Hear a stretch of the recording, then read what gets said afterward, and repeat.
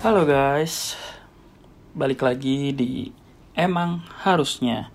Mungkin bagi kalian yang sempat ngeliat postingan Instagram kita di @emang.harusnya, kita sempat post bahwa emang harusnya kayaknya seru juga nih kalau misalnya kita bawa ke podcast gitu, karena pendengarnya cukup lumayan banyak juga. Sebenarnya gue bertiga, ada temen gue satu namanya Gabriel, dia orang finance, pakar pajak juga. Lalu juga ada satu teman gue namanya Rindang, dia entrepreneurs di beautypreneurs, dia punya eyelash dan punya beberapa cabang tentunya. Nah, gue sendiri perkenalkan, nama gue Daniel. Gue sekarang masih bekerja profesional di salah satu perusahaan developer terbesar di Indonesia, khususnya di daerah Tangerang, Alam Sutra. Nah, untuk kesempatan kali ini, kebetulan gue sendiri dulu, karena pas banget nih momennya lagi pas momen libur lebaran. Jadi kebetulan dua partner gue lagi liburan, dan gue coba untuk ingin mulai percakapan ini, ngobrolan ini, tentang apa sih itu. Nah, atau singkatannya itu sebenarnya adalah emang harusnya. Sebenarnya dimulai dari pemikiran sederhana mengenai sebuah kebutuhan anak muda zaman sekarang gitu. Jadi mereka tidak bisa menemukan hal-hal yang sifatnya praktis atau dapat dilakukan pada kehidupan sehari-hari. Kayak kita tahu, mungkin di sekolah mereka belajar tentang knowledge-nya, baik itu sejarah, teorinya, asal mulanya, dan lain sebagainya. Tapi pada kenyataannya sedikit banget dari mereka yang nggak tahu nih gimana sih cara pengaplikasiannya dalam kehidupan nyata. Sebenarnya secara singkat itu mencoba untuk dalam bahasa Inggrisnya gitu ya, connecting needs. Jadi menghubungkan kebutuhan antara orang yang tahu dengan orang yang nggak tahu. Jadi banyak orang yang nggak tahu bisa nanya nih di forum ini, kita ngobrol bareng. Terus kita tanya sama pendengar juga yang lain, kalau mereka tahu mereka bisa komen gitu.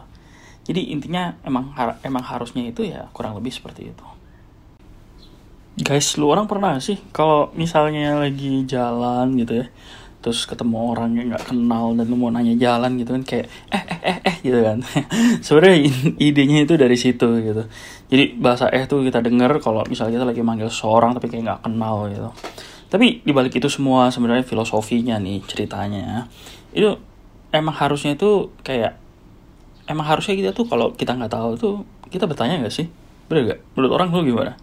Karena kayak teman-teman gua gitu ya, kayak sebenarnya generasi gua gitu, generasi millennials katanya itu nggak malu loh kalau untuk bertanya. Cuman kayak mereka nggak tahu mau nanya sama siapa. Terkadang bahkan mereka kalau misalnya mau nanya gitu ya malah salah nanyanya. Jadi kayak mau tanyanya ternyata tanyanya sama orang yang nggak ngerti bahkan. Jadi susah juga untuk mereka bisa menerima informasi yang benar gitu. Ditambah lagi memang di dunia ini nggak ada yang baru nggak sih? Jadi semuanya tentang pengembangan aja, semuanya udah pernah dilakukan oleh generasi-generasi orang-orang yang dulu gitu. Yang kedua juga emang harusnya itu kita mencoba menjawab kalau kita tahu gitu. Kita kayak temen gue, mungkin teman-teman lu orang juga gitu, kayak tahu lah semua aplikasi. Gue nggak bisa cerita aplikasi apa aja, tapi kan kayak banyak banget kita bisa mereview makanan, mereview hotel, mereview tentang sebuah restoran. Terus komentarnya tuh paling tinggi banget. Lu tahu kan zaman sekarang itu kayak netizen itu kalau misalnya komen, komennya tuh luar biasa gitu. Jadi dengan kemudahan dalam mereview sesuatu, komen sesuatu di media sosial, millennials tuh gampang banget sebenarnya untuk memberikan input dan masukan. Baik itu juga mengkoreksi sebuah konten tertentu gitu. Nah, di sini emang harusnya berusaha untuk memberikan mereka kesempatan, siapapun lah intinya gitu ya, boleh membantu menjawab permasalahan tersebut. Yang terakhir adalah yang ketiga, emang harusnya kita eagerly, highly motivated. Kebersamaan, bisa saling membantu, itu merupakan kunci sukses kalau kita mau coba terus belajar dari orang lain. Nah, uniknya lagi di sini nih.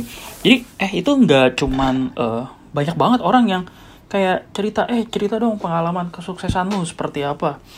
Tolong dong cerita lu kemarin itu berhasil apa gitu. Kita belajar dari sesuatu yang sukses terus gitu.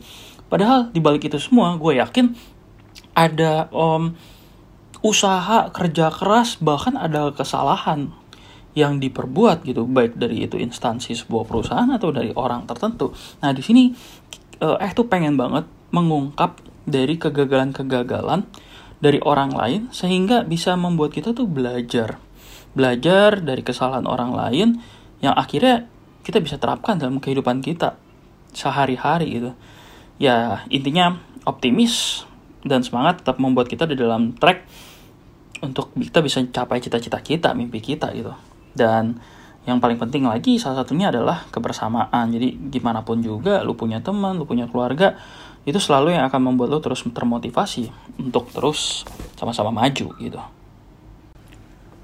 So, bagi kalian yang pengen sharing apapun itu tentang kisah sukses dan kisah kegagalan lu orang, bisa segera langsung kontak ke kita.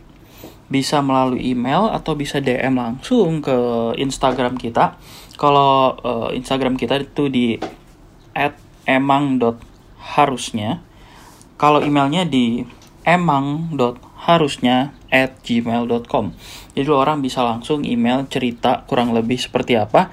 Nanti kita akan bawain di episode selanjutnya. Kegagalan apa sih yang kita bisa pelajarin dari lo orang. Intinya kita akan belajar dari kegagalan orang lain lah. Jangan sampai kita kayak taunya cuma sukses doang, jadi seakan-akan gampang banget sukses itu. Padahal ada kerja keras, ada kegagalan yang harus kita pelajarin. Dari semua orang juga bahkan seperti itu. Jadi jangan ragu guys, buat kalian yang pengen cerita tentang kegagalan kalian, please welcome, send your email, DM us di Instagram @emang.harusnya. Tenang aja, mungkin kalau misalnya bagi kalian yang ngerasa gila nih privacy banget nih kegagalan gue, no worries, nanti akan kita filter, akan kita sensor supaya ya tidak akan terlihat bahwa itu terkesan representatif dari seseorang gitu. Jadi no worries, jadi tinggal tulis aja please dong jangan cantumin nama gue atau sebut nama gue. It's okay, no problem, we will keep your story secret secret-secretnya gitu. Oke guys, mungkin sekarang sekian dulu singkat dari awal mula take off-nya lah. Emang harusnya ini. Next kita akan ketemu lagi di next episode. Dan semoga aku minta dukungan juga nih dari lo orang. Cobalah kirimin kisah-kisah lo orang, kisah kegagalan lo orang seperti apa. Nanti kita akan bahas di episode kita selanjutnya. Oke, sekian dulu dari gua Daniel. See you at the next episodes. Bye.